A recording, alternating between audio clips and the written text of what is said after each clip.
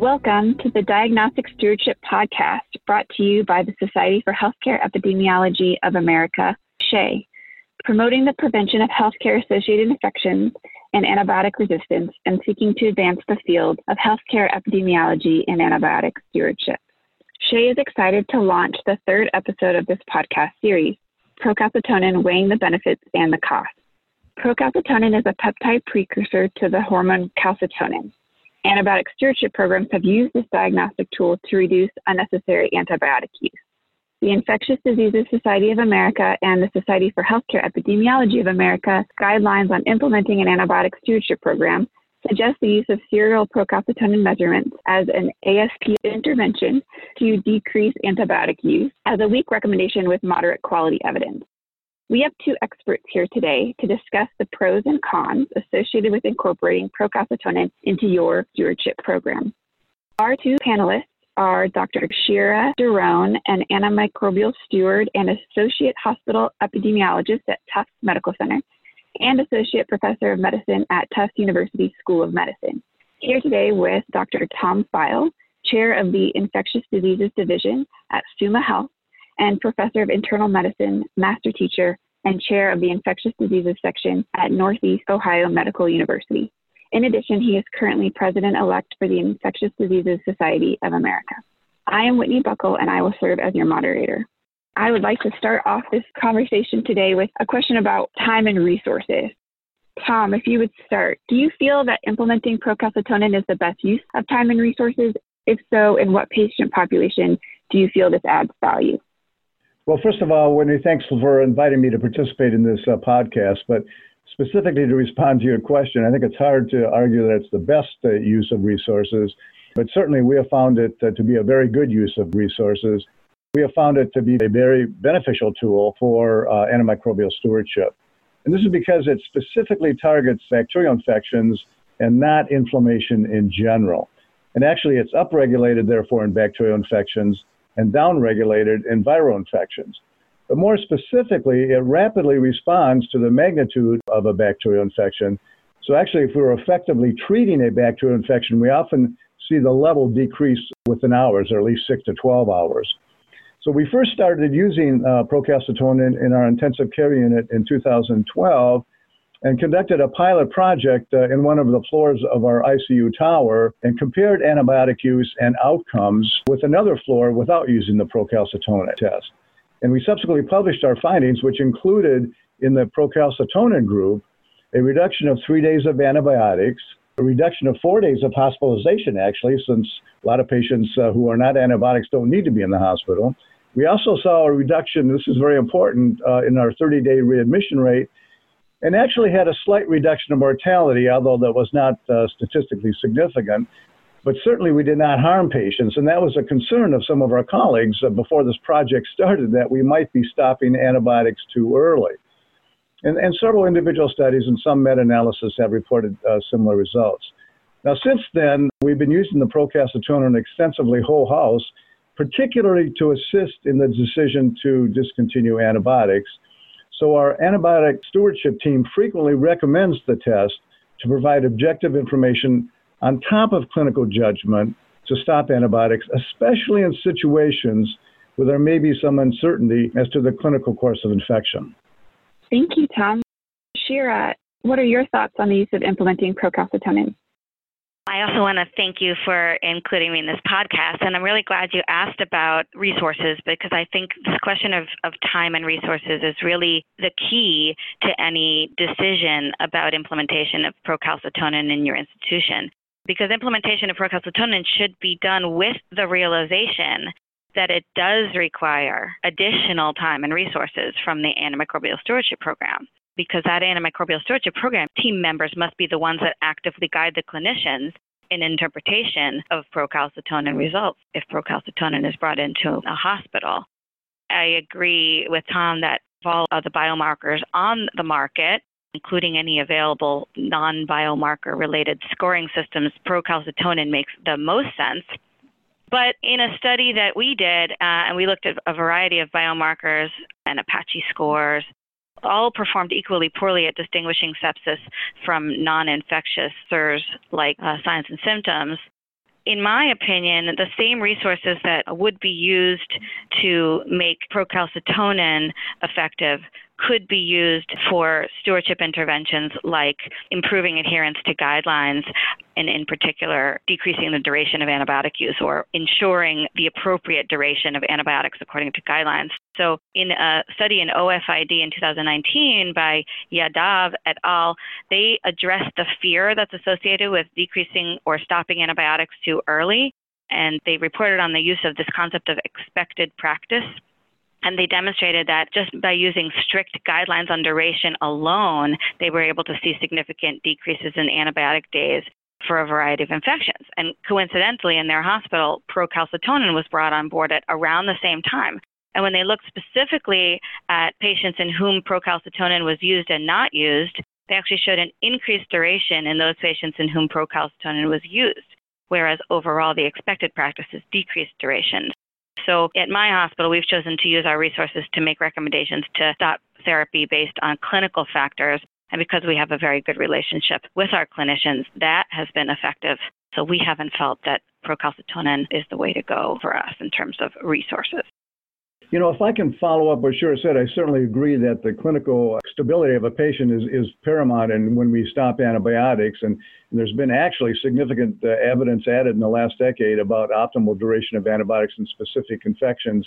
For example, for community-acquired pneumonia, we now know 5 days is what is appropriately and recommended according to guidelines. And for HAP-VAP, it's for 7 days. And actually treating beyond that, we're probably harming patients more than we're helping. But as Shira knows, I mean, many studies have documented that we use antibiotics too long for many infections. Actually, there was a recent study just published last month in the Annals of Internal Medicine evaluating the treatment of patients in the hospital for community-acquired pneumonia, finding that they were actually, many of them were being treated too long. And certainly it's important for us to go by these evidence-based recommendations. However, in our experience, maybe a significant percentage of patients, maybe 25, 30%, have some degree of uncertainty regarding the clinical response and reaching clinical stability within a preset duration. And much of this uncertainty may be due to comorbid conditions, not necessarily to the infection itself. I mean, for example, there may be persistent dyspnea, shortness of breath, or whatever, due to congestive heart failure or underlying pulmonary disease rather than due to the pneumonia. So in these cases particularly, we found the procalcitonin to be helpful to stop the antibiotics, even though there's uncertainty about the clinical stability. Thank you. I think this is a great discussion already, and I appreciate the two perspectives. It sounds like procalcitonin is a tool that really depends on the institution that you are practicing in and where it can add the most value. I suspect one thing that we all agree on is that any diagnostic test can be used inappropriately. Have you seen procalcitonin used inappropriately? If so, can you provide any examples? Well, I guess I'll start with that, but let me just say that in order to use any of these tests, particularly procalcitonin appropriately, we need to be aware of what the appropriate threshold or cutoffs are to interpret them. And fortunately, a recent consensus paper was published whereby a group of experts have recommended a cutoff of 0.25 for mild to moderate infections and 0.5 for severe infections to sort of differentiate, bacterial versus non-bacterial processes. Now, in addition, they also indicate that if there's been a reduction of the procalcitonin level, let's say 80 to 90%, and let's say example from 10 to 1 or 2, that you don't need to be below 0.5 or 0.25, that the evidence indicates that it's safe to stop antibiotics, of course, when there's stability. In addition, we need to be aware of the limitation of the test, and really we should be using the test to supplement our clinical judgment rather than obviously dictate it. And we need to be aware the test is likely to be low in very early bacterial infections. I mean, we've seen patients come in with sepsis or transfer to our ICU with sepsis, and it would be low initially, but then 12 hours later to be quite high. And the test is also likely to be low in some chronic infections, including SBE, and certainly not good for non-systemic local infections, for example, cystitis versus pyelonephritis. And then we have to be aware of so-called false positives, which really aren't false positives, but in the situations where the test may be elevated and there's not a bacterial infection. And examples would be, it can be elevated in patients with renal impairment, or in non-septic shock where there's hypoperfusion of the gastrointestinal tract and therefore release of cytokines that can stimulate procalcitonin. In fact, these are potential examples where an elevated procalcitonin may be inappropriately interpreted to continue antibiotics when in fact there may not be a bacterial infection present. Thanks, Tom, for those examples. Shira, do you have some examples of where you've seen procalcitonin used inappropriately? We don't use procalcitonin in my hospital, but I have heard anecdotally and seen firsthand some examples of inappropriate use. There is a facility for whom I do telestewardship, and when I and my colleagues came on board for them, we noticed that their clinicians were accustomed to sending daily procalcitonins on most patients with a diagnosis of bacterial infection, and that they typically would keep patients on antibiotics for very long durations, much longer than would be appropriate based on guidelines, particularly when we're talking about ventilator-associated pneumonia, where the guidelines are very clear. The newest guidelines say that antibiotics should be continued for 7 days. If procalcitonin is used, that could, and I've seen it often, result in much longer durations of antibiotics as a result of the level not reaching that threshold for discontinuation. I've heard other anecdotes from people at other hospitals reporting very large cost expenditures at their hospitals on the order of hundreds of thousands of dollars annually. And so, as we've said before, it's really important to utilize resources properly so that it doesn't become simply a financial liability. Recently heard a story of a patient who was seen in the outpatient setting with pyelonephritis, deemed to be stable to go home, given oral antibiotics, was doing better, but when the outpatient physician checked the labs at some point in the next 24 hours, the procalcitonin had come back and it was high, and the patient was called to be admitted even though they were perfectly well. So I think there's a danger that if clinicians don't really understand the nature of the test result and how to use it, there can be inappropriate conclusions that are made and inappropriate care provided. Yeah, I certainly agree with that. And I find that this is where our antibiotic stewardship team is very helpful in helping to interpret and therefore provide appropriate interventions. Because I might counter the studies that have shown an increase in cost. There's actually a couple of studies that were just recently published in the last several months showing that if you appropriately use the procalcitonin in conjunction with clinical stability and with an oversight by an antimicrobial stewardship team, you actually can reduce hospital costs. So I think the message here is that we need to appropriately interpret it and have a good antimicrobial stewardship team that helps out in that interpretation and appropriate recommendations. I think that's a great point. I know that the IDSA and SHEA guidelines state that antimicrobial stewardship programs must develop processes and guidelines to assist clinicians. Because this test can be used suboptimally, it's worthwhile to educate or integrate into the electronic medical record. Tom, I know you've implemented this at your hospital. Do you have any recommendations or can share how you implemented procalcitonin?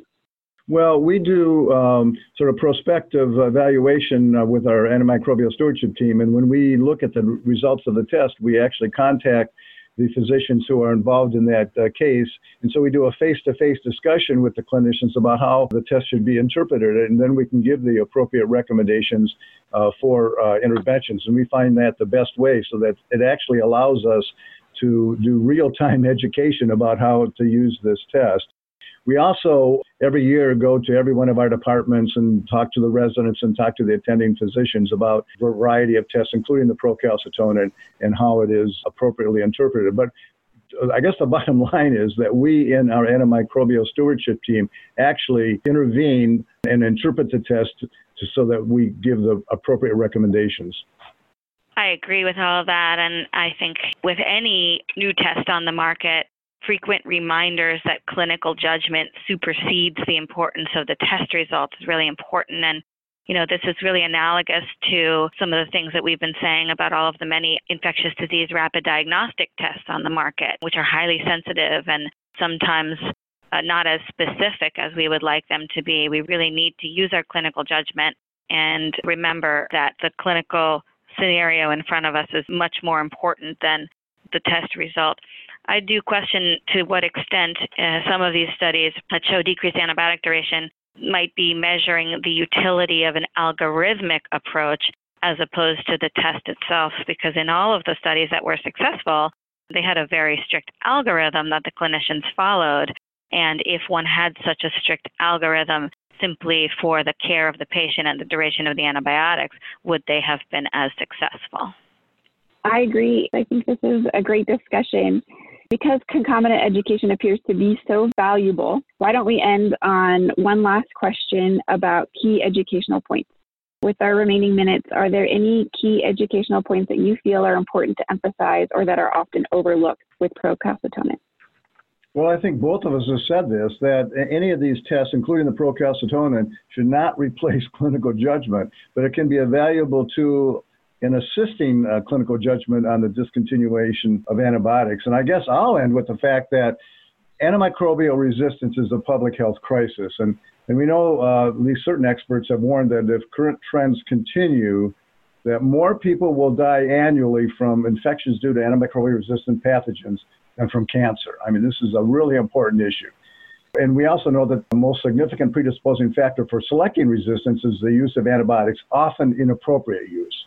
So my feeling, I guess, is that any test that can help promote reduced use of antibiotics is a welcome and useful test, and that's how I feel about procalcitonin. I agree. Anything that can decrease the duration of antibiotics or the inappropriate initiation of antibiotics is a useful test for sure. And each facility needs to determine the best way to implement new technology in such a way as to make that the outcome, and to make sure that when implementing a new test, it isn't resulting in the opposite of what one intends, i.e. overuse of antibiotics or overdiagnosis of infection. So anything that does it right is a great addition to the armamentarium in my book. That is a great note to end on. Thank you to our panelists, Dr. Shira Daron and Dr. Tom Pfeil, for sharing your perspective and experiences. Looking to expand your knowledge in diagnostic stewardship? Then join us at the 6th International Conference on Healthcare-Associated Infections, Decennial 2020. This conference will be held in Atlanta, Georgia from March 26th through the 30th and is co-hosted by SHEA and the CDC. Find out more at www.decennial2020.org. Thank you again. This concludes the 3rd episode of the Diagnostic Stewardship podcast series. Keep an eye out for our 4th and final podcast, GI BioFire Film Array Assay. We've got a test and a result. Now what?